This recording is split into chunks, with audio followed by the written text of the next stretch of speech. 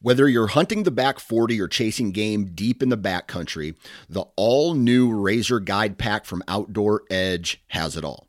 Coming in at only 12 ounces and in a premium wax canvas roll pack for compact storage and travel, the Razor Guide Pack is 7 blades in total, including a 5-inch replaceable blade folding knife, a 3-inch replaceable blade caping knife, and the flip and zip saw for wood or bone. For more information, visit OutdoorEdge.com.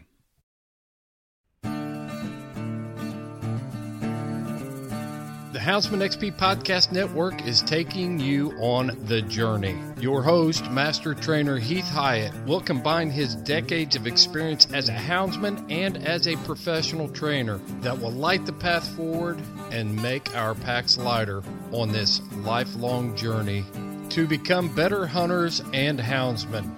There are no shortcuts, so lace up those boots and grab a dog leash. The journey begins now.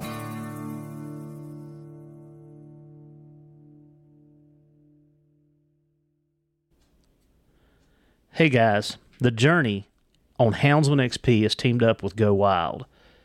Go Wild is a social media platform that was made for hunters by hunters. If you guys and gals have listened to any of the other podcasts that I've been on, you know what a huge outdoor enthusiast I am. I love being in the woods with my hounds. There's nothing more exciting than hearing the thunder of a spring gobbler. I love fishing for trout in the brooks and the streams, and I love being on the river chasing that ever-elusive fish of 1,000 casts, the muskie. Go Wild is the place that I can post my trophies, hunts, and memories without being censored. But Go Wild is so much more than that. It's a place to share your stories, sharpen your skills, hone your tactics, get gear reviews, and shop for anything outdoors. When you make a purchase from the Go Wild store, everything is free shipping. Anything that you purchase anywhere in the country, no matter how big, free shipping. So go down to the show notes, click on the Go Wild link at the bottom, and get signed up today. And let's go wild. If y'all purchase anything from Go Wild, make sure that you're using the Houndsman XP promo code. And that code is going to be HXP10. So when you go in there and you download your cart, and you come up to the bottom and it says promo code, add Houndsman XP to it. Today on the journey, we are headed to South Africa. And I know that Chris just done a podcast with Ivan Carter, and we're going into that same country in the same region, and we're going to talk in a different way about training dogs, how dogs help the conservation, which they hit on a little bit, but more importantly, you know, that we are able to help conservation and save other animals through the use of hounds. So we're going to talk specifically about hounds.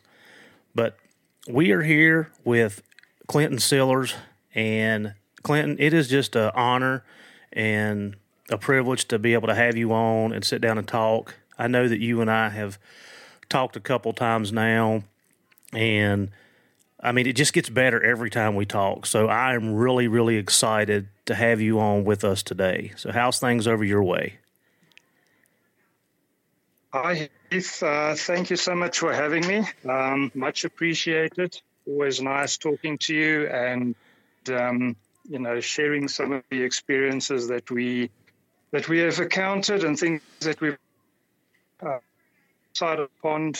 The trailing community is a small one, and I think with technology, it's always good to reach out to people of the same interests, across the pond and everywhere else in the world, and to just benchmark a bit and learn from each other. Yeah, which brings me, I want to tell the listeners how we cross paths, and I don't think that some of the guys understand the amount of reach that Jeff Shetler has. Jeff is very, very, very good at what he does. He's got a lot of experience, a lot of years in, and he's trained a lot of dogs and a lot of people. And Jeff had you on his podcast, and if you guys want to check it out, it's Man Tracker Radio. It's very, very good. And Jeff had reached out to me and said, "Hey, I just talked to Clinton. I'm gonna hook you guys up because you and him have a lot in common with the hounds." And of course, then one thing led to another, and here we are. But that's kind of how you and I cross paths. And just tell our listeners a little bit about how Jeff has helped or impacted what you do. All right. Originally when we started getting into man trailing, there were, a few old books around that you could order, and, there was a lot of good information that you could use, but, the books were written really for bygone times, for different situations. And, a lot of things has changed, and these books were good. I mean, between, the odd book that we could get our hands on and making things up ourselves and breaking things ourselves and, trying to be self-taught, slowly but surely, as the internet became more prolific, people started to come across like-minded people. And subsequently, I always say I don't really care who does what. I just look at how their dogs work. And I stumbled across a video of a dog trailing, and the person that was narrating the actual video was describing what was happening with that dog at that stage. And I looked at this and I thought this, I actually called it BS. I thought you can't read so many things. The dog is on or he's not, or he's trashing. And, this happened to be Jeff. He was describing things that was happening to the scent and triangulation that the dog was doing. And I'd never even heard or read or come across this type of high-level information anywhere. And I subsequently to research Jeff, and I came across a wealth of information, and I realized that he'd actually been the author of many, many books and had a lot of learning material on YouTube. And the deeper I dug into this, we all know that the dog's behavior changes, when it starts to give a proximity alert. And he scratched when started looking in how Jeff actually delves into the whole subject of proximity alerts and how to train it, and how to keep tactical teams safe. I was just absolutely blown away. I mean, I realized that, he's a national treasure. His level of experience and expertise is just way beyond anything I'd ever encountered or come across. And so that's where these people immediately become a mentor to you, because we do use dogs in anti-poaching situations. We've got law enforcement, we've got private security companies, and, dogs are quite an integral part. And by getting to understand the skill sets of people like Jeff and being able to learn, even if it is through books and through communication, he's mentored many, many people that he's never seen or met before in his life, unbeknownst to him. I said to him on the podcast the other day, he has no idea how many dog-related training issues I've had over the years that he's actually fixed and remedied, just simply by sharing his knowledge unselfishly. Basically how I stumbled across Jeff. He's very revered, right everywhere that you come. If people are serious about trailing, they know Jeff, and I think he's blazed a trail that has definitely changed the game and the name of man trailing probably indefinitely. So I'm very privileged to have been able to be in recipient of his knowledge, and the fact that I can just send him a message and say, Jeff, I need a bit of assistance, and within an hour or two, he gets back to you and he happily helps.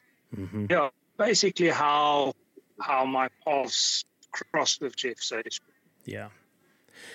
I think that's one thing that I can say throughout my law enforcement career has helped me with my training of the police canines is being able to connect with people as Jeff. And I've got a whole bunch of other people that have helped me, and that, like you said, I can send them a text or phone call and say, hey, I've got this problem, not really sure.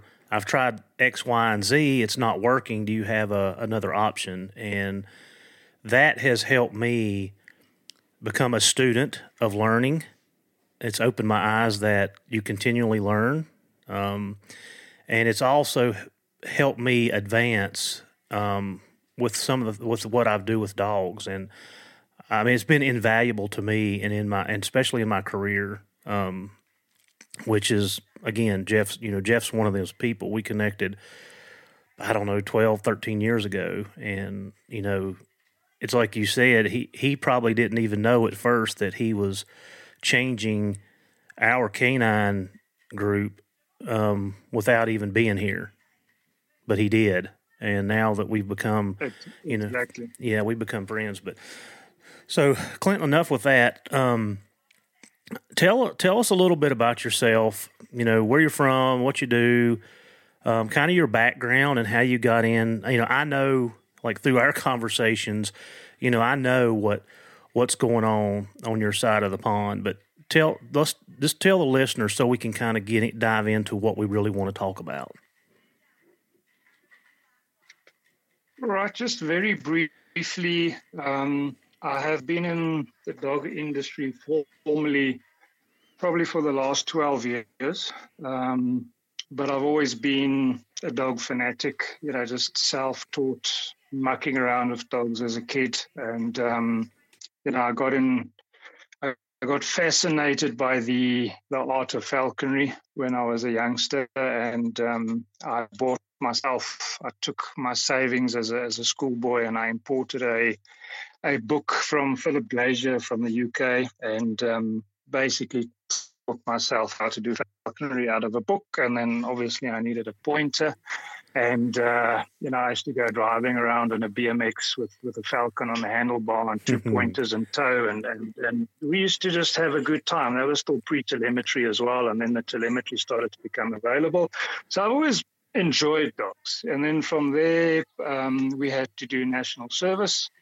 So I had to go and do 2 years of army. And then from there, coming back, obviously, I needed employment, and the area that I was living at that stage, the only real employer was the mines. The gold industry was booming. South Africa was the largest producer of gold in the world.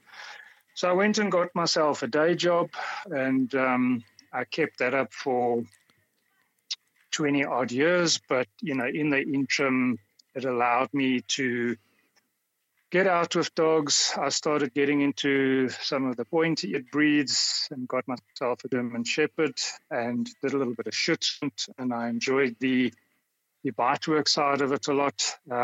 The obedience side, I get a bit bored with obedience, to be quite honest. Even although I'll do obedience with dogs, it's not something that brings me great pleasure. And then from there, the tracking side, the sport tracking to me was very, very flawed. Mm-hmm. I couldn't understand why a dog would, really not enjoy tracking, because of the amount of compulsion you'd have to put on the dog. You'd have to get the tail carriage down. And, I had a look at this and I thought to myself, I don't know if this is going to work for me. And then that's basically where I started messing around a bit, trying to come up with my own ideas of tracking.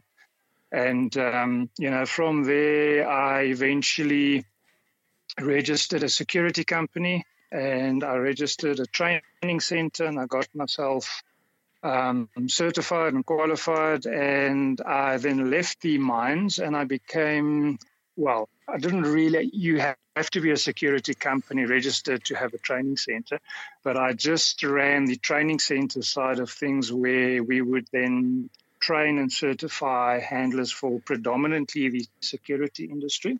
And then from there, I slowly started growing my security company where we would then have guys, predominantly dog handlers, either looking after, national key points like diamond mines or water purification works and that kind of stuff.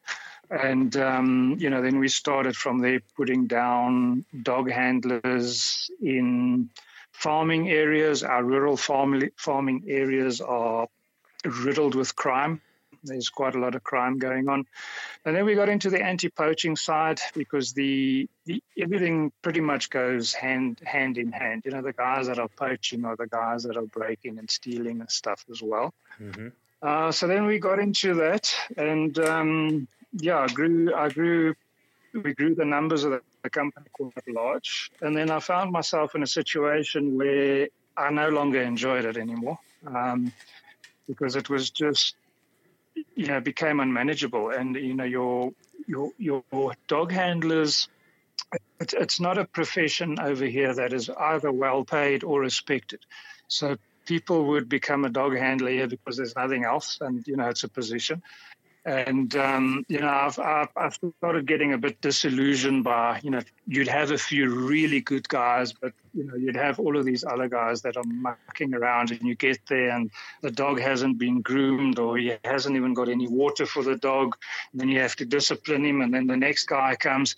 And, so I shut it down, and I kept the best guys. And what we did with them is we started putting vehicles down where we had reaction teams. So you'd have a reaction officer that is highly skilled, and he's got a dog component to what he does. And these dogs are predominantly trailing and apprehension dogs. And then from there, we had the other guys that were with the salt. We put into small anti-poaching units where they would go and do, tracking and observation on farms, try and pick up movements and removing of snares and that kind of stuff. So that's basically where we're at now. And the training side for me is still very, very appealing. I've actually probably training more now than I've ever trained. I'm completely hands-on on the training side because that's where the most personal growth is for me. We forever students. And the more we know, the more we realize how little we know. And, for me, every dog is a learning opportunity. And, every time you get to the point where things are going really well, the next dog comes past and humbles you, and you realize, okay, I don't really, I haven't got this down. I thought I had this, but I haven't got this. So, and it's nice because you learn. It's different breeds of dogs. It's different ages of dogs, dogs with different drive levels, dogs with different capabilities. And you actually learn that you have to adapt to the dog. You can't adapt the dog to your program. The dog is the program. You need to change the way. You need to make an evaluation of this dog and decide what's going to make this dog tick. How are we going to get this dog to move forward? And how are we going to get him to do it consistently? And so the training is where I'm at. It's not, something I can see myself giving up on easily. I enjoy it. It entails me dealing less with people. If I have to choose between dogs and people, dogs to second and third. So it allows me to, it's nice and flexible. If the weather's good, I can go and work a bunch of dogs. If it's hot, I can stand over and I can go do something else. Mm-hmm. And it's very, very satisfying when it goes right. And at the same time, it's very, very humbling when it goes wrong. It really, it makes you dig in deep and say, all right, I've got to, I'm a person that I don't like to be beat. If the dog beats me that night, I'm lying awake staring at the ceiling trying to think, what am I going to do the next day? Because you've won the round, but you haven't won the war yet. So So that's where we're at. We're trying to get into more and more into the wildlife conservation side of things, which would also predominantly be training dogs up to go and do, be it pangolin research or, scat dogs, finding population densities of certain species. And so it's more on the wildlife side, on the conservation side, and predominantly training. I would like to train people up, and I'm a firm believer if you train someone up, there needs to be a care and maintenance plan. Yep. Because the guys are so overwhelmed by the mountain of information that you're throwing at them, and they're keen and they've learned a lot, and then they find themselves out there, and 2 or 3 weeks later a parameter changes somewhere and they run into trouble and they're too embarrassed to say, listen, I'm stuck. So we try and actually hold these guys' hands a bit initially, and then just popping in and out, and then just doing an evaluation. So, right, you've dropped a few catches here, or what you're doing here is counterproductive, or everything is right, but it's not working as it should. Let's try something else. So the idea is to get people to be successful, because I see a lot of people getting into the canine industry, and then when they get out there, there's so many challenges, and they run into a wall, and they get defeated, and they throw in the towel. And it's not so much that they're doing things wrong; it's just that it's not an easy industry to get into. And there's so many things that can and will invariably go wrong. But you sometimes just need that hand on your shoulder to say, just breathe in deep, count to 10. And, let's try this. It's much easier as an outsider to not get emotional with training of dogs than it is when you're actually in there in the heat of the moment and you're trying your darndest and the dog just isn't getting it. Right. I want to back up real quick because you hit on a couple things through that block there. So you said that you started with falconry. So one of our podcast partners, Chad Reynolds, he uses birds in his hunting, which is so cool. And you had talked about with Jeff. I want you to talk a little bit about the training of a bird, because you can't make that thing do anything they don't want to do. And one of the things that we need to hit on is your company is Tactical Canine Africa. That's the company. That's the training facility that you run. That's correct. So talk about the birds a little bit, and then something that you hit on it there. But what you and I talked, I thought it was like it was kind of like shocking to me that when you worked in the mine. I want you to elaborate more for us, because sometimes I think as Americans we forget what the rest of the world's like. And I don't know that I could work in the conditions that you were working in. All right. Well, the mines was basically, I finished school, I matriculated, which was basically our highest school level. And the idea was to go and study nature conservation at the university, of which I then got allowance. We then had to, we had forcibly had to go to the army at that stage for 2 years. And I had gone to school a bit early, so I finished at the ripe old age of 17. So I'll never forget that I was old enough to go to war, but I needed to get a letter of permission from my mom to go. So she had to sign a consent form because I wasn't 18 yet for me to go off to the army. So I went off to the army. That was 2 years, came and went. And coming back from there, my mom was a single parent, and, she used to hold down 2 jobs to try and take care of me and my sister. And, at that stage, the tuitions and stuff for university was just not really manageable. So, obviously plan B was to get a job. And, the biggest employee employer was the gold mines, and they were employing, they were expanding tremendously. So I went for an interview, and it was actually quite funny because everyone around me came from a mining background, and whilst they were having these interviews, I always make a joke. These guys were just mining, literally mining the building out from underneath the interviewer. And, I got there, and it was, Mr. Donald McLeod, and he asked me a bit about my history and why I was there. I said I needed employment. And he said to me, well, what do you know about mining? And I said to him, well, absolutely nothing. I know it's down below, and I know it's gold, and that's it. And he said to me, but all of these other guys have a lot more knowledge than you. And I said, yeah, but I'm here to be taught. That's why I'm here. This is obviously a training center because you go for training for quite a time, and then you go underground.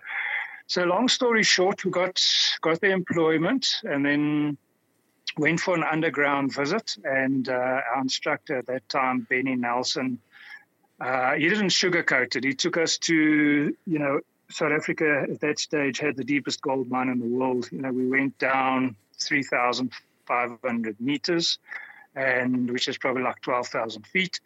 And he took us to all the places, and it was hot and it was gringy, and I was literally dying of the heat. I'd never been so hot in my life, and the sweat was filling up in my gumboots. And when we got out from underground, I dropped to my knees and I kissed the ground and I thanked the Lord, and I said never again. And 5 days later, I was on the payroll, and I was underground. And what they did is you start off right at the bottom, so you do every job you go and do for a few months.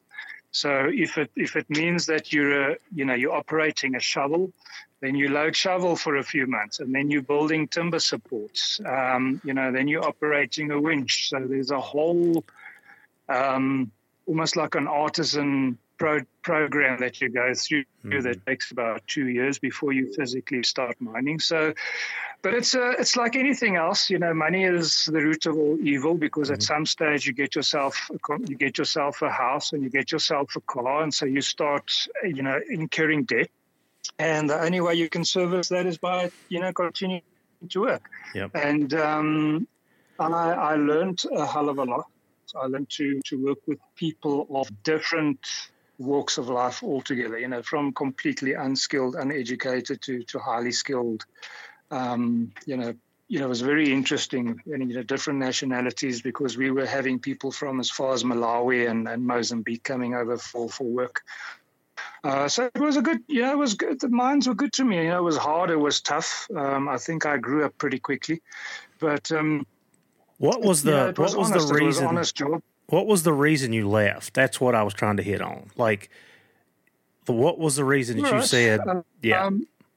And then the next wave that hit us after that was, and this was the big one, is we were inundated by what they call the zama-zamas. We started getting all these illegal miners infiltrating the gold mines, and it became a whole cartel. These guys were walking around with AK-47s.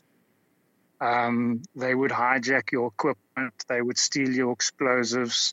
They would shoot you on sight if you stumbled across them, and in the middle of the night walking around a corner. And I'd been bombed twice. I lost a bit of hearing in my left ear, which thankfully has come back over the years. And it got to a point where everything I was doing was no longer mining related. And, you start losing a lot of your interest in doing, you get up in the morning, you think to yourself, what crap is waiting for me today?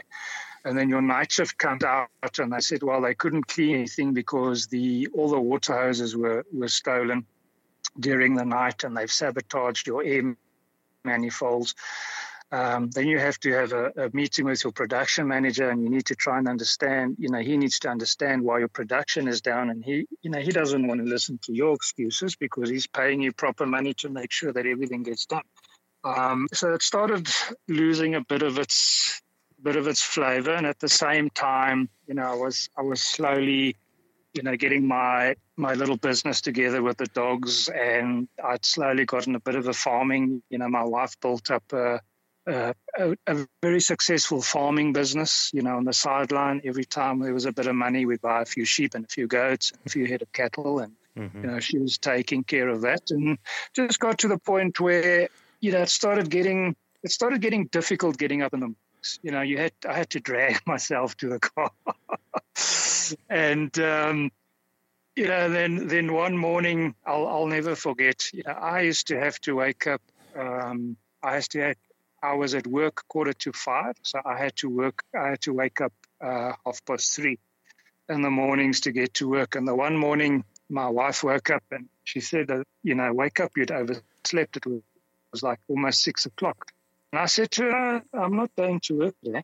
And she said, are you off? I said, yeah, I'm off. She said, well, that's fantastic. Let's go do something. So we went to town and I had a bit of a breakfast and, sat and drank a milkshake and just walked around. It was all good. And then the next morning, she shook me up again and said, you've overslept. And I said, no, I'm off today. And the third morning, she said to me, listen, what's going on here? And I said to her, I'd actually resigned. And she means, what do you mean you resigned? I said, I've resigned. I resigned a month ago and I've worked my notice. And she said, no, you haven't resigned, you're unemployed. I said, well, either way, I'm unemployed, resigned, call it what you want. And she said to me, but what are you going to do? I said, well, we'll start, we'll start a business with dogs. It's something I want to do. It's something that I'm passionate about. And, we've built up a bit of a skill set and we've subsequently trained up a few dogs. And what initially happened is, a lot of companies a big company was sending me their work. And, they would pay me to do a few trailing dogs, etc. But they were invoicing the government big money. And, while this was, a bit of a cash inflow coming in, I then got the training center sorted out and we got ourselves to the point where we could start doing our own thing. So, this has been a long way, probably not the most normal way where people go and they then go and become dog handlers and police and, grow that way. So my path has been a bit of a long one. But the desire and passion for dogs has just, always been there. And, coming back to the falconry side is I think it's taught me that, firstly, you can't really coerce, a falcon too much. You can control its weight, but that doesn't prevent it from flying off after it's killed something. There still needs to be enough of a relationship that when you approach that bird in a kill, that you can actually pick it up and feed it up, or take the rest of the kill away and put it up and let it hunt again. As long as that falcon feels that it's reciprocal and it's a team effort, it's fine. The moment it feels cheated, it's just gone. It doesn't have to stay around. It can go and hunt itself, and it can, be self-sufficient. So I think that has taught me, that you have to find a bit of the animal needs to want to do what you want to do. So you need to set that dog up to the point where it's doing what you want it to do, but it's enjoying doing it. And when we started biting dogs, people used to come and have a look at my dogs and say, but you're doing this all wrong, because I used to always joke. I used to say, I raise my pups for the devil. My young dogs have got very little boundaries. There's very little discipline put into them. They're just wild, hectic, crazy pups. They run around, latch onto everything. And it's just no, there's just no structure to the dogs. And then, from there, I slowly start putting on the brakes. But I make sure that the dogs are completely fearless and that they're not scared of anything strange, anything new surfaces. They'll rush up to anyone, go and greet anyone, jump over everyone. And, from there, you just slowly, as the dogs mature, I just slowly start putting on a bit of a brake there, a little bit of structure here. we don't put a lot of compulsion into the young dogs, because I found sometimes if you've taken it out, you have a hell of a time putting it back in again. And, I always ask myself, what is the core function of this dog? And if it's a dog that needs to do detection, then that to me is the most important in terms of the hunt drive, the desire to work. Not how well that dog heals or how perfect his sit is.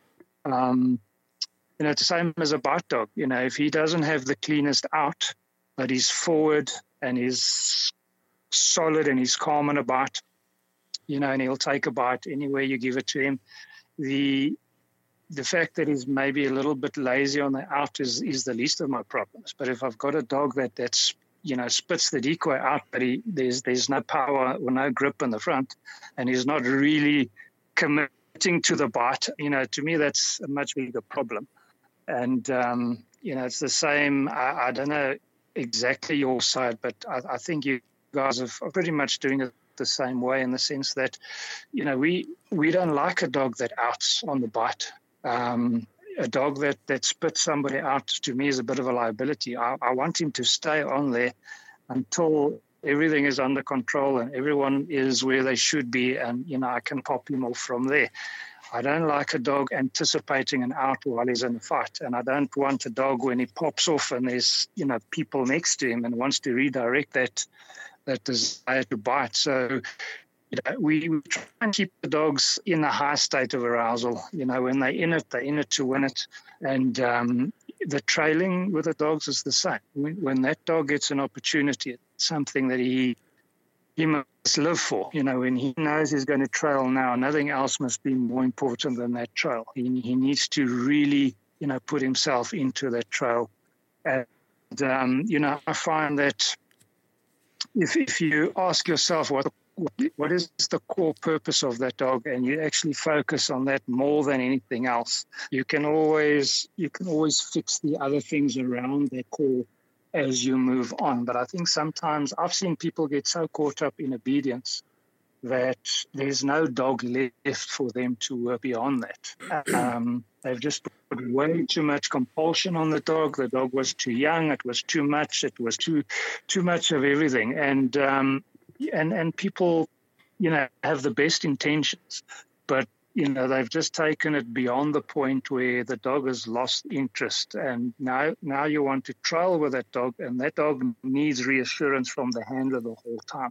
He cannot be a leader. He cannot think for himself. He cannot make decisions. Every time he's faced with a challenge, he looks at the handler, and the handler needs to solve that challenge. Now go put that dog on a blind trail, and you've got a completely defeated team. And then the handler becomes stressed, and it goes down this towards the dog, and the dog was stressed to start off with. We do things a bit differently. I like to work with the natural desires of the dogs. I like a puppy to be a puppy. I never try to see how far I can get a puppy in terms of obedience or bite work. We play with the dogs. When they start teething, we stop playing. Might be a good time to go over to trailing from there. We keep everything light. We keep everything fun. And I've actually picked up some of the really big sport trainers, the guys that are really, really been in it for a long time. I see they're doing the same with the young dogs.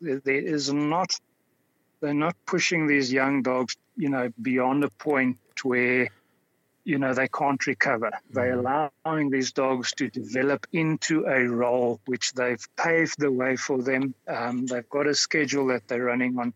And, for me, I think that's the way. And for some dogs, it's fast. And for other dogs, it takes forever. And, this is the nice thing when you start working multiple dogs. You realize that the dog dictates the schedule. You can only do so much, and beyond that, you're not going to be adding any value anymore. Yeah. So, and I want to kind of switch gears just a tad. So, can you go over, so I know that you started with the pointy-eared dogs, and then you made a transition into the hounds. Clinton, walk us through that process and why you did what you did, and then we'll get into the background of some of the hounds that you're running. The Journey on Houndsman XP has teamed up with One TDC. This dual-action support for oral health and mobility in our dogs. This unique supplement is so effective that it is recommended by top veterinarian experts worldwide to maintain and improve our dog's health in 4 different areas. Their oral health, hips, joints, and muscles, skin, coat, energy, and recovery. Guys, I've been using this product for the last 6 months, and it has been a game changer for me. If you're looking for something to help with the overall health of your dog, go to worksowell.com and give this product a try. It is highly recommended by Houndsman XP here on The Journey. All right. I started off with we had pointy-eared breeds. I had a sable German Shepherd that just turned out to be an absolutely phenomenal dog. He could do everything, but not just could he do everything, he was just a phenomenal tracking dog. He was absolutely in a class of his own. And, at some stage I thought to myself, I should try incorporating hounds as well. I mean, hounds are obviously bred for trailing. And I got hold of some bloodhounds, and they trailed well enough. I just didn't have the same affinity for them. I think it was maybe a combination of these specific hounds were very, very scrappy. They would, you couldn't feed them if there was, another dog within 10 yards of them. They'd want to climb into them. So they're very, very noisy. They had a very specific odor to them. They were not really easy to live with, and they would go from the correct trail. They would go onto other trails very seamless. I mean, you would literally half the time not know that they're taking you on a ghost trail. So I mucked around with them a bit. I was inexperienced. I had no hound background back then. I then got a few. It's a cross that's been running since the 70s in South Africa, where they actually cross Dobermans and Bloodhounds and then go back to the Bloodhound so that you have a 75% Bloodhound. It's just a leaner, cleaner Bloodhound. They're very nice. Yeah. I then went over to them, and I had one or two that really worked very, very nicely, and I used them for a while. And then I went back to the shepherds, and the main reason for that is initially, these are things that I call a learning process. I thought it doesn't make sense to have just a trailing dog. You want a trailing dog with a biting aspect at the end for apprehensions. So the pointy-eared breeds made a lot of sense. So we went back there, and it worked. We got them up and running, and we did it for a while. And we were running a lot of trails, very much in the bush. So when you pick up a trail, chances of there being other contamination was very rare. And I realized that the biting component was overrated. It's not something that we actually used a lot, but it was there, and we continued down that path.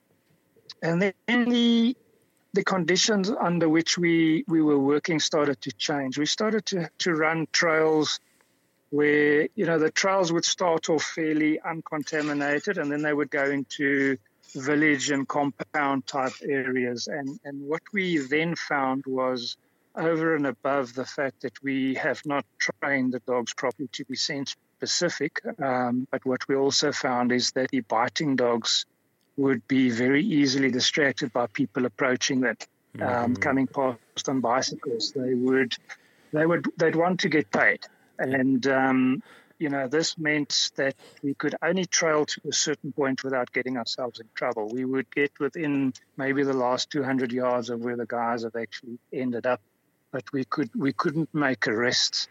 So let me explain that real quick to our listeners. So what you're saying is, and I see this because I work this continuously, is the dog goes from completely using his nose till he goes visual because he's overstimulated. And then he takes he just does a self-reward.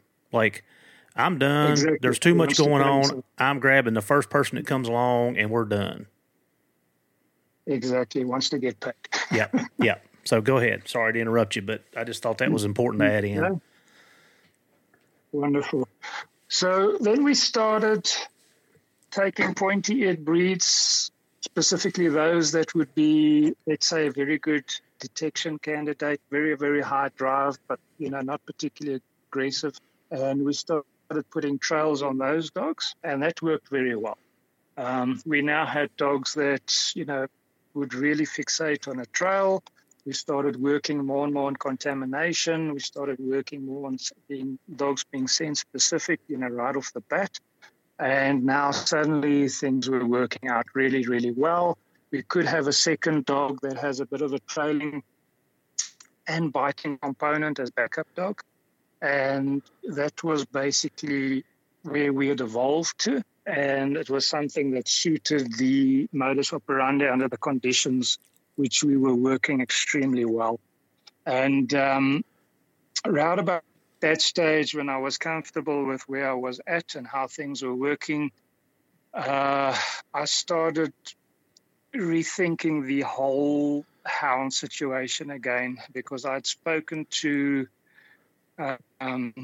Tienes Botha, which is probably the biggest houndsman we've had in our country probably forever, in terms of being really, really dedicated to the art of hounds and dedicated to his breeding program. And I spoke to him, and he actually called me. He was getting into falconry, and wanted to know, help him and mentoring a bit. And we were talking. He said to me, "Listen, when are you getting yourself a proper hound?" And I said, "No, well, I had bloodhounds." And he said, "No, man, when are you getting yourself a proper hound?" And I said, "Okay."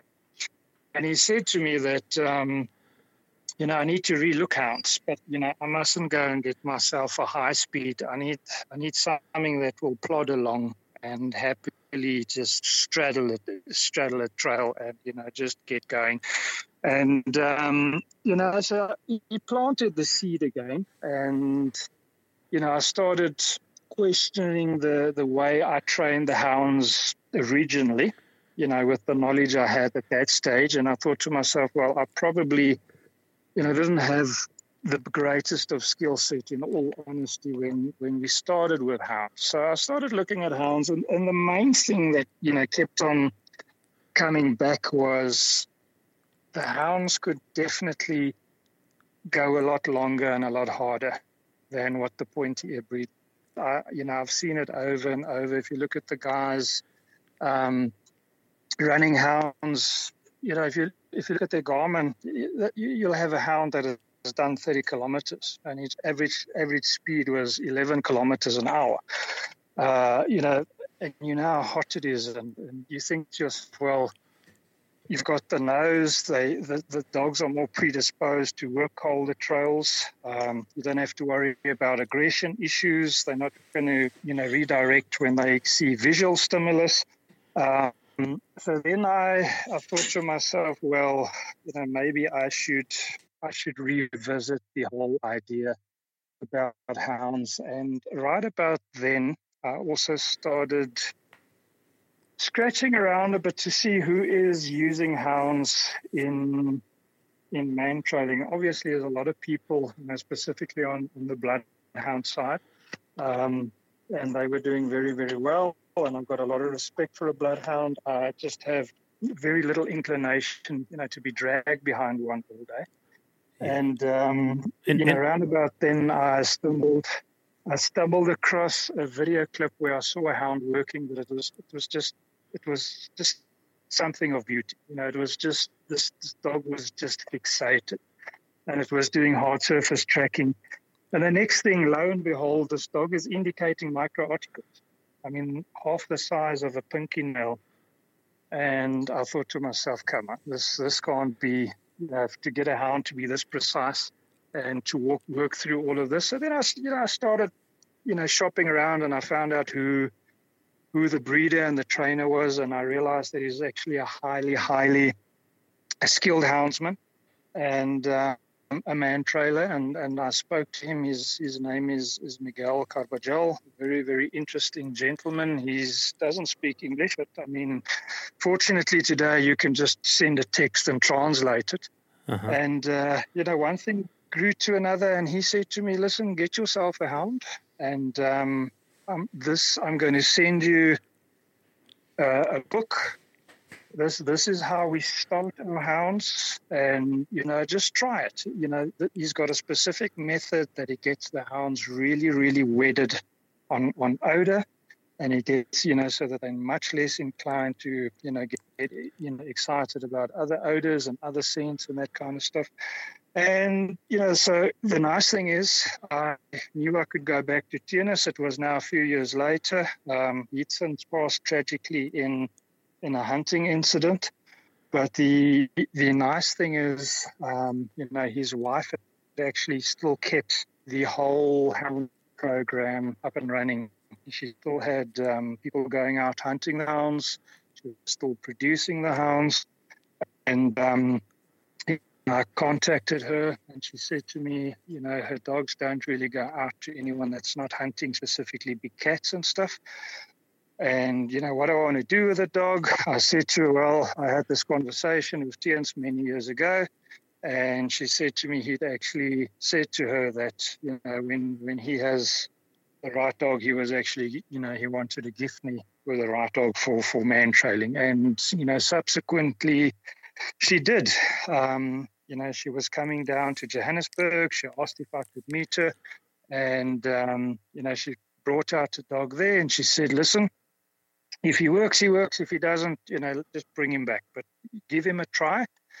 He's, very well bred. It's a dog with a very, very cold nose. And, subsequently, we've started trailing. And I've actually got quite a few dogs that I've, put on exactly the same starting program, so to speak. And they're all doing very, very well. It's still, with hounds, it's always still a lot of work ahead. Because especially, we have, the other day he was trailing beautifully, and I had a whole troop of vervet baboons explode out of the tree and run in front of the hound. Very difficult, for a dog to ignore those type of things when he's 7 months old. And, these are, these things happen, but that's why we train where we trail, because, once you get the dogs totally wedded, then it's not an issue anymore. So, yeah, that's basically where the hounds, I definitely won't call myself a houndsman. I'm still very inexperienced when it comes to hounds. But what I can tell you is that when it comes to trailing, they are in a class of their own. I won't take anything away from the pointy ear breeds, especially in terms of how broad scope you can use them for. But I find that the feet on the hounds are fantastic. I'm never battling with feet. They look hot and winded, but they just don't stop. They can just keep on going. We really don't have any real issues with the heat. They get hot and they get exhausted, but they just keep on working. Whereas with the pointy ear breeds, when they get hot, you've got to stop. Mm-hmm. You're going to run into trouble very, very quickly. Whereas a hound that's look pretty winded will still give you a bit, before he really runs himself into trouble. And I just love the feet. I love the feet on the hounds. I love the fact that, they live for what they do. And,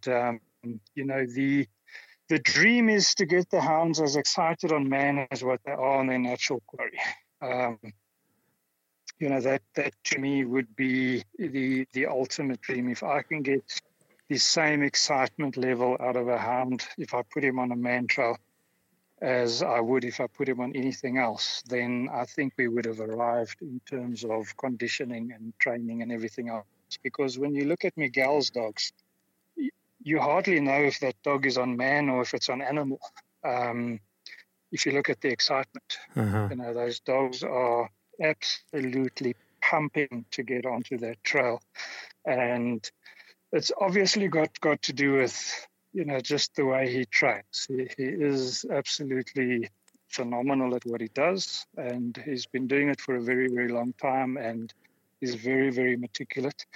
But at the very least, we're working towards it. Our dogs are loving what they're doing, for the best part, ignoring everything else. I'm also, because I am fairly inexperienced with hounds, I'm not, pushing things too much. Every so often, we just basically stay where we are and we just do a bit of repetition and we just solidify some of the foundations again. Sometimes we go back 3 or 4 steps. I find the easiest, I've never found going back has ever hindered anything. I think sometimes we are too stubborn to go back, not a step. Sometimes you need to go back to the start, just to go and make sure that you solidify one of the blocks that you might be running into trouble. If you have a dog that is starting to skip the articles in the end, you need to put something in place so that you can fix it. You can't be worrying about going further and further ahead if your start isn't solidified, because the start is the most important part of the entire trail. Mm-hmm. And, this is why, Jeff, for instance, Jeff is probably the guy that can compartmentalize things the best I've ever seen. He can break things down into beautiful bite-sized chunks and say, right, this is how you're going to do it. This is where you're going to start. And this is why it's important having these guys out there sharing information so that the rest of us can grow. It definitely takes a village to get to these points. If you have someone that can help you with these things, it just fast tracks your own growth and your own progression. And we all bring something to the table. Every time I have students, I sometimes look at something and I'll say to someone, "But why are you doing it that way?" And they're like all apologetic, and I said, "No, don't apologize. I just want to know why you're doing it that way, because it's brilliant." Bloody yak terrier making noise in my house here. So yeah, it's interesting. I think it's as long as one is open to learning, I think it just never stops. Yeah, and I want to go back just a bit again. I'm kind of backtracking on you. The bloodhounds that I see are more show quality or show bred. They've got a really thick skin, a lot of droopy skin through their eyes and their nose and on their claws, and that's just not conducive to what we want to accomplish. The dogs are too heavy, they get too hot, and like you said, you can't hardly handle a 100-pound bloodhound pulling you through the country. And then the second thing I wanted you to go back on and touch on is, for our listeners, I think it's so interesting. I want you to talk about Tennis's bloodline and where it started, what he added and took away to get to where you're at today. Right. I would hardly be qualified to discuss his work, because it's so vast, and he's put so much time, effort, and love and dedication into it. But just in a rough summary, he started off with predominantly, I think it was Smoky River blue ticks. Mm-hmm. He imported a bunch of dogs. Just to give the viewers or listeners a bit of background, Tennis he was the biggest hunter of large predators, predominantly lion and leopard, on the continent. For 30 years, he was hunting 300 days out of the year. And he just hunts big cats. That's what he specializes in. And he had these blue ticks. He'd obviously selected them over the years. They worked extremely well for him. They ticked all the boxes. And then at some stage, we hit quite a bad drought. Our country is quite prone to droughts, and some of these cycles will last up to 7 years. And a lot of the areas where we hunt cats, it's just very sandy, and the sand just doesn't want to hold scent very well. And what also happens is, with especially your big cats like a lion, if you find a track and it's 10 hours old, have to work it, because you can go search for another week and not find another track. Their home ranges are extremely, extremely big. So you can't be particularly picky and say, well, this track is not fresh enough. And what was happening is he ran into problems with the drought and realized that his dogs were having a very hard time on the really aged tracks. Then made a conscious decision, and he actually went and saw a few people and went and had a look at dogs, and he imported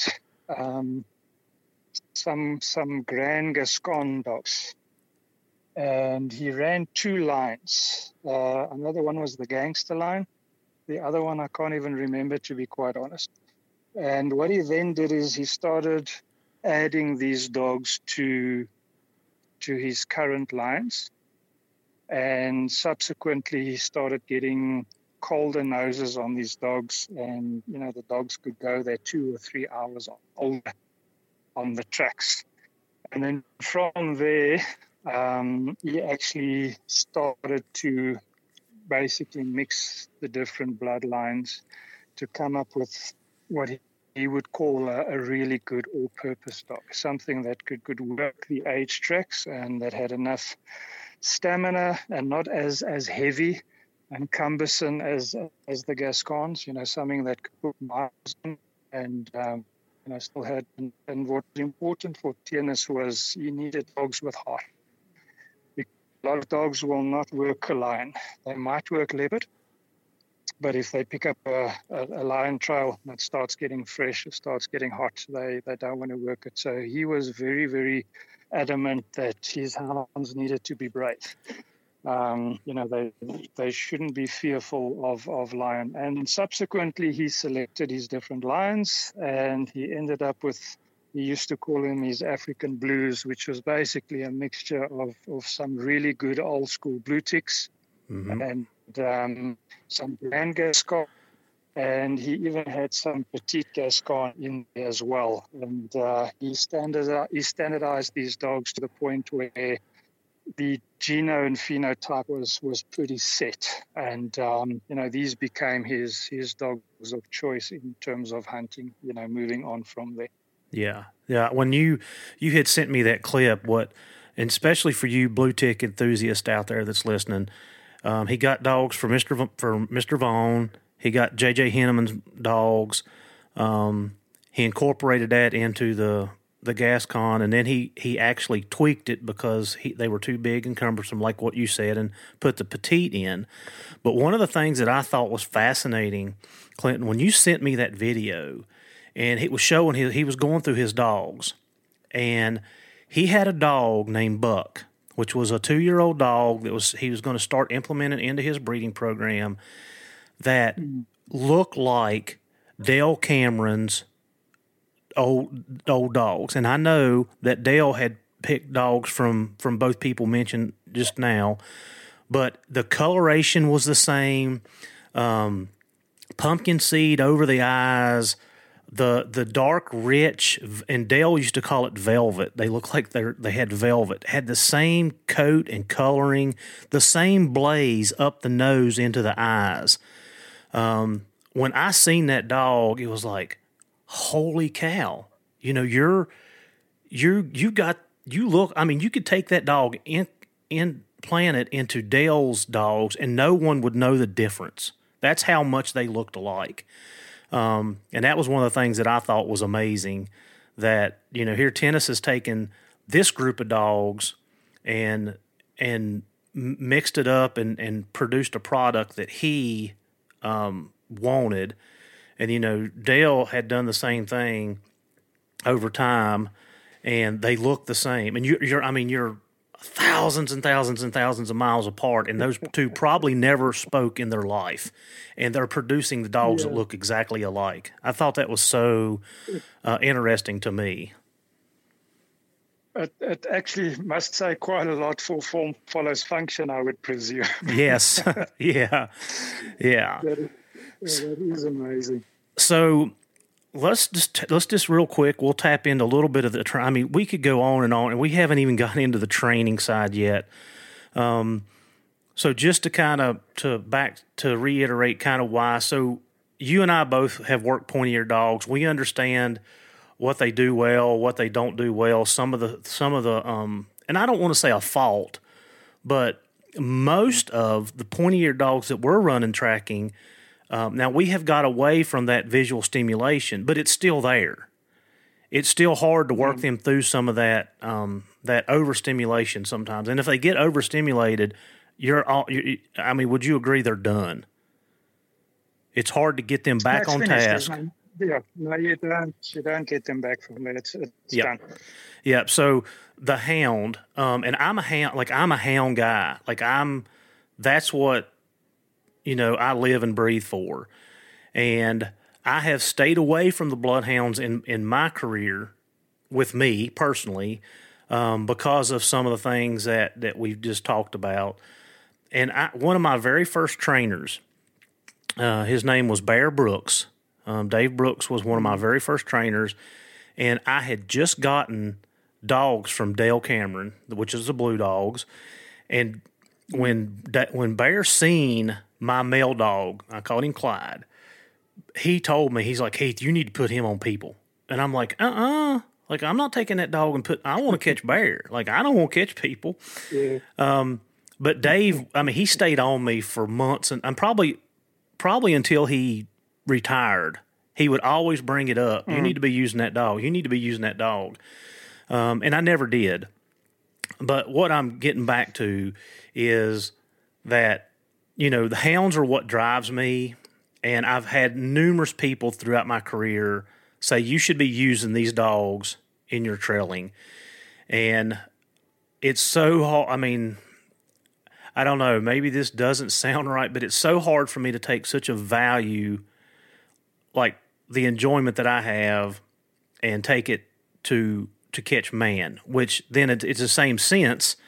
There's no more emotions, feelings, satisfaction in catching somebody that's trying to evade you.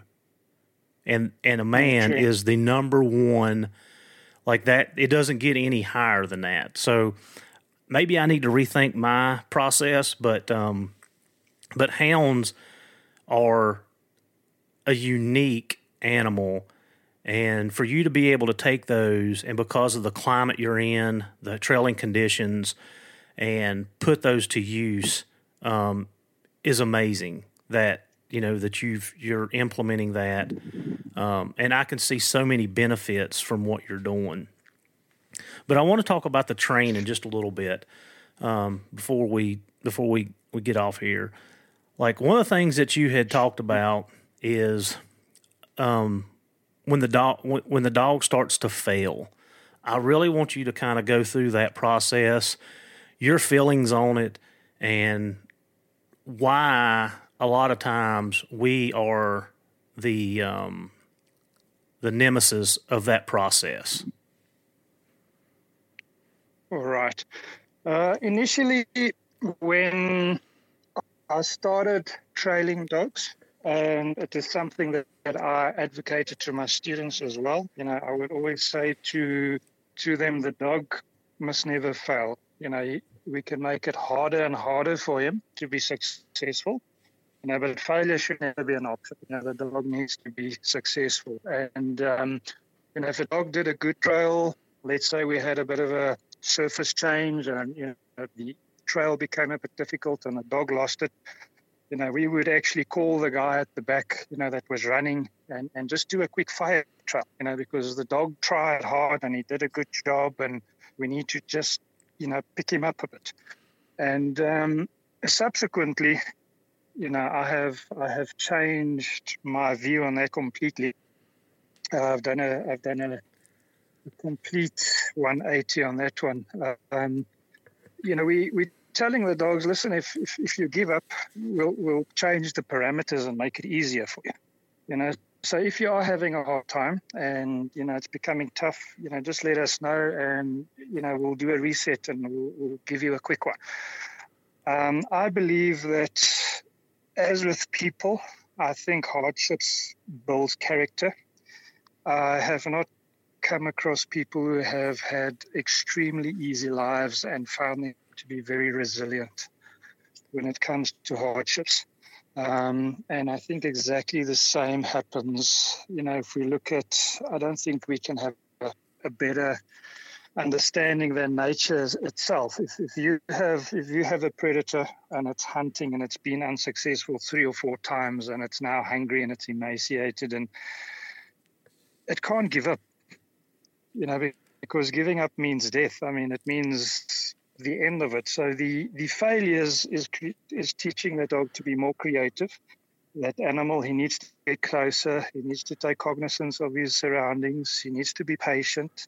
And I find especially with the hounds, but with all dogs, I find that the moment we interfere, they start looking at us for guidance. So every time things become difficult, they look at us as if, listen, just give us a little bit of a hint, just a little bit of help.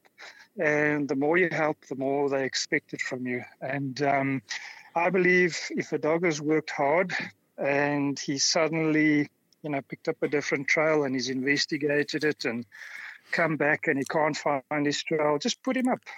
Tomorrow he's going to think about it. And something that I never used to do, and I am doing it now, is, Miguel Carbajal said to me that even if you have a high drive dog, like a pointy-eared dog, why don't you trail it on food? And, after the food, you can still go back to the toy or the tug or whatever. And I said to him, I could, and I haven't got a problem with it. It doesn't make any sense. And, he said to me, what happens if that dog becomes flat, close to the end of the trail? Let's say you've extended the trail and the dog has worked. It's used to doing a mile. And now the trail is 1.5 miles. And somewhere beyond the mile, the dog becomes a bit flat. Now you put the dog up. Is that dog going to, be spending the whole night thinking, damn, I could have had my ball on my toe? But if he hasn't eaten, every hour that ticks away, his stomach is saying to him, listen, it wasn't so smart, giving up or trashing on that trail while you were on trail. And it's a primal thing. It's such a primal thing. And you can, we all think, my dog has got a high drive. He's not very food driven. But don't feed him for 4 days.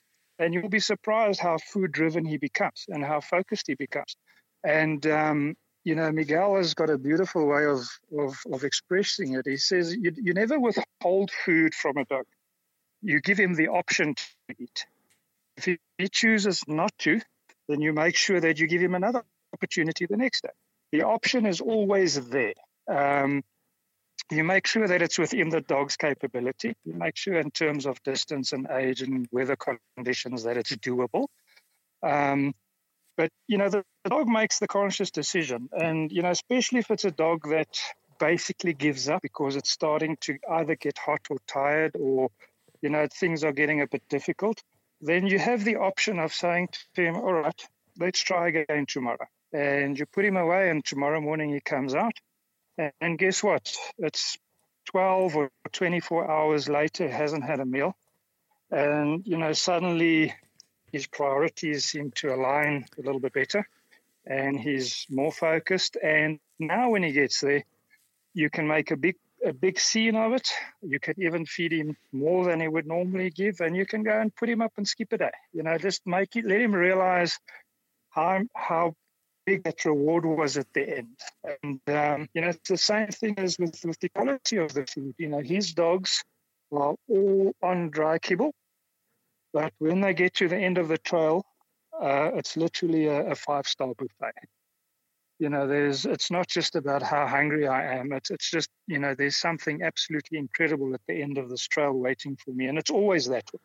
And if the trail is harder and longer or aged, the buffet is even better. And he goes through painstaking time mixing up different concoctions of hearts and livers and stuff to make sure he knows what actually has the highest motivational value for that specific dog. So it's very interesting. I believe if a dog fails, it might be our fault. so what?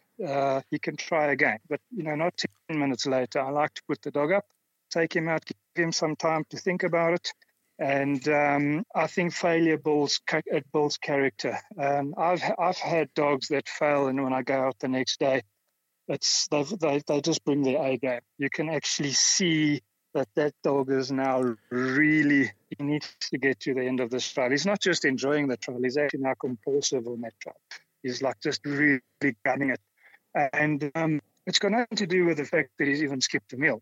It's just that he knows he has to try harder. Or sometimes what I find is if you've got dogs that are working fast and you have surface changes, they start making a lot of mistakes. And when you take them out the next day, when they've done their circuits and they run into trouble and you put them up, when you take them out the next day and they hit the same surface, you have this light bulb moment, and you have this dog actually slow down, and now he is picking at that trail, and he suddenly makes it look easy.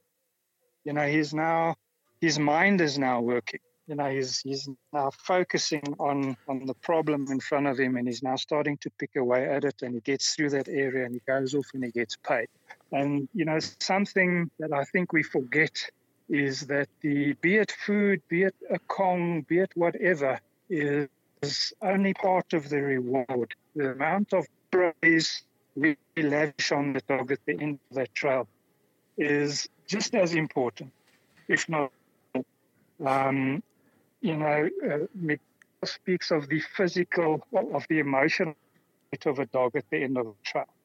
When it gets there and, he starts eating, whatever it is, he constantly balls. If it's a hound, that tail needs to be over the dog's back. He just lavishes on that hound to the point where, that hound thinks this is just the best thing. It's not just your food. And, one of the reasons he likes is because, like he's, how many people can you put at the trail that's going to reward a biting dog properly? Very few people actually know how to, especially if it's the dog is there for the engagement and for the tug. If he gets there and, someone is a bit apprehensive for the dog and throws the tug at him or whatever, it's not going to have the same value. And this is why he likes food, because obviously food, all you have to do is open the Tupperware, and then obviously when you get there as the handler, you can start really telling this dog just how amazing he is, and getting him to like really, really enjoy that moment, and you try and extend that moment as long as possible, and it's all about your voice and your inputs, and these are things that we forget about. The dog finds his food, and the food is the reward. The food should only be a portion of the reward. And I think this is why it's also important if we look at hounds. We should, if the hounds don't eat what they catch at the end. It's not about them being fed. It's about the hunt. So if we can get man dogs to enjoy the hunt as much as what the hunting dogs are, I think it becomes a full circle. You have dogs that become so true to trail that they aren't interested in anything else, because the trail becomes self-satisfying, and then whatever they get at the end is just a big added bonus. Yeah. I mean, I'm a big proponent of food. I've talked about it numerous times on this podcast, and you're just taking one of the three things a dog needs to survive and, again, implement it into his training and implement it into his success in whatever task it is that you're asking that dog to perform. It's primal. Yes. It's absolutely primal. It's hardwired within them. It's only because we allow them bowls full of food that they can eat at will that we start chipping away at that primal desire. And I have people telling me that, I would like to do that, but my doesn't have any interest in food. Oh, yeah. But these are the same people that feed the dog twice a day, and then when they train, it's high-value treats. The high-value treats is half a pound worth. And, when they send the dog to me, all I do is I ask the dog to do something for food. If he refuses, we try again tomorrow. Yep. And normally on day 4, I have a dog that has healthy respect and desire for keep. Yep. And life moves on, and nobody's died. Dog might have lost 2 pounds in the process, but now the dog is focused. The dog is willing to give me something. I can start shaping behaviors, and life is good. Everyone is happy. Yeah, no, that's exactly the same training philosophy that I have, Clinton. And I've probably taken up enough of your time today, but I would love to do a follow-up because there was some more interesting stuff that you and I have talked about over the last week that I would love for the listeners to get an insight to. Is there anything that you'd like to add to wrap this up? Anything that you'd like to say as far as about the hounds, about trailing, about training, anything in that aspect? I think the good positive part is that I think there's enough knowledgeable people out there that are willing to share. And, I think it takes a village to raise a working dog, be it a biting dog, a trailing dog, a hunting hound. I think it takes quite a support structure to actually get these things going. And, I think the more people that can network and can share information, the easier it becomes, because we're all individuals. I'm basically stuck here. There's no one that can assist me with things. But it doesn't mean that I don't have a support network. Mm-hmm. It doesn't mean that I can't, pop a message to Jeff and, ask him for advice. So I think the fact that the world has become, so small and intertwined is a big plus. And I think the more people get interested in hounds in terms of man training, I would like to, so we even have man training lines for hounds, where you actually have breeders producing dogs that are predisposed to a hunting man. I mean, it sounds ridiculous, but I think that would be first prize if you actually have enough people. And I'm so about the hounds, much as I disliked my first hound interactions initially, now having a bit more knowledge and having slightly different type of hounds, or very different type of hounds, I enjoy living with them. I enjoy co-inhabiting with them. I enjoy trailing with them. Everything about them is a lot of fun.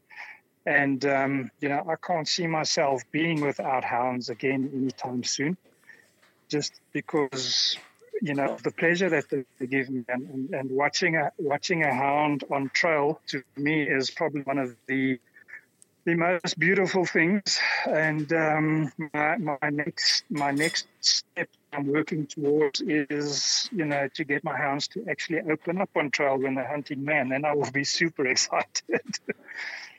Yeah. And I've always wondered about, for me, I want us to be quiet. And I've noticed what little bit I know about the hounds. And it always I chuckle about it when you see TV and you see them go chasing the prisoner that escaped and on TV shows. And then, the bloodhounds are just baying and opening. And I'm like, I've never heard that. So no, but to me it would just mean that I've actually gotten that dog to the point where he's now really excited.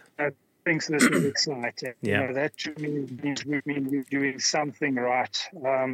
But yeah, we'll see. It's always nice speaking to like-minded people, and thank you so much for having me. And we've had previous conversations. It's always extremely interesting learning what you guys are doing, that side of the globe. And, just as everything is different, everything is also the same. We all have the same challenges and, faced with the same adversities. And, it's always very, very interesting speaking to other people. And, I actually look forward to, listening to some of your other podcasts, just in terms of hounds. I'm not a houndsman, so I'm learning. And I think it's a wealth of information. And I think the fact that you were willing to take your personal time while you're still, employed full time and putting it out there and sharing with other people is absolutely amazing. Yeah. Well, like I said, it's an honor to have you on, Clinton. Like I said, I'm a lifelong learner, and anything that I've picked up tidbits from what our conversation was just now. Like, there's stuff that I'm going to implement and try in my program. So that's what it's about, is getting better. So with each podcast, I end it with, Clinton, thank you for helping us teach, train, and learn. It was only a pleasure. Thank you for having me.